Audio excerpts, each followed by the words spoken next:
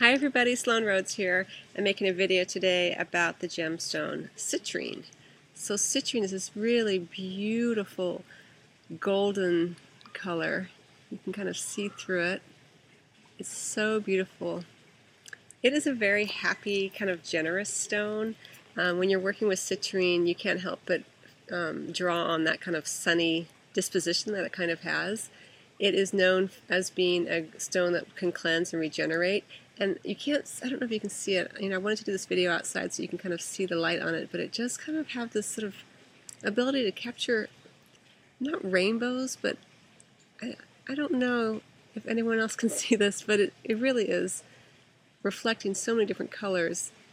It's known as a stone of abundance and prosperity and can help you draw in those qualities so that you feel abundant and you project that sense of abundance so that you begin to attract abundance and prosperity into your life. So it has this really beautiful energy.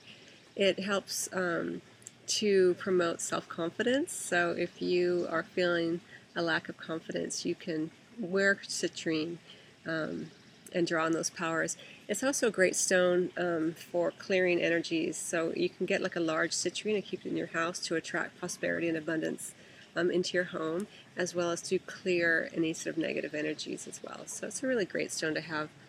I use it predominantly to as a stone at the solar plexus chakra, and I use it as a stone for drawing in and instilling self-confidence in my clients, my Reiki clients, but I also use it as a stone for attracting abundance and prosperity into my own life. That's how I use it whenever I place it on my altar.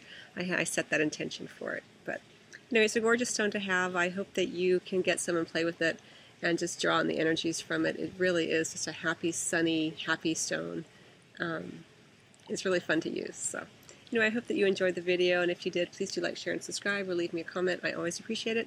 And in the meantime, I wish you well on your journey.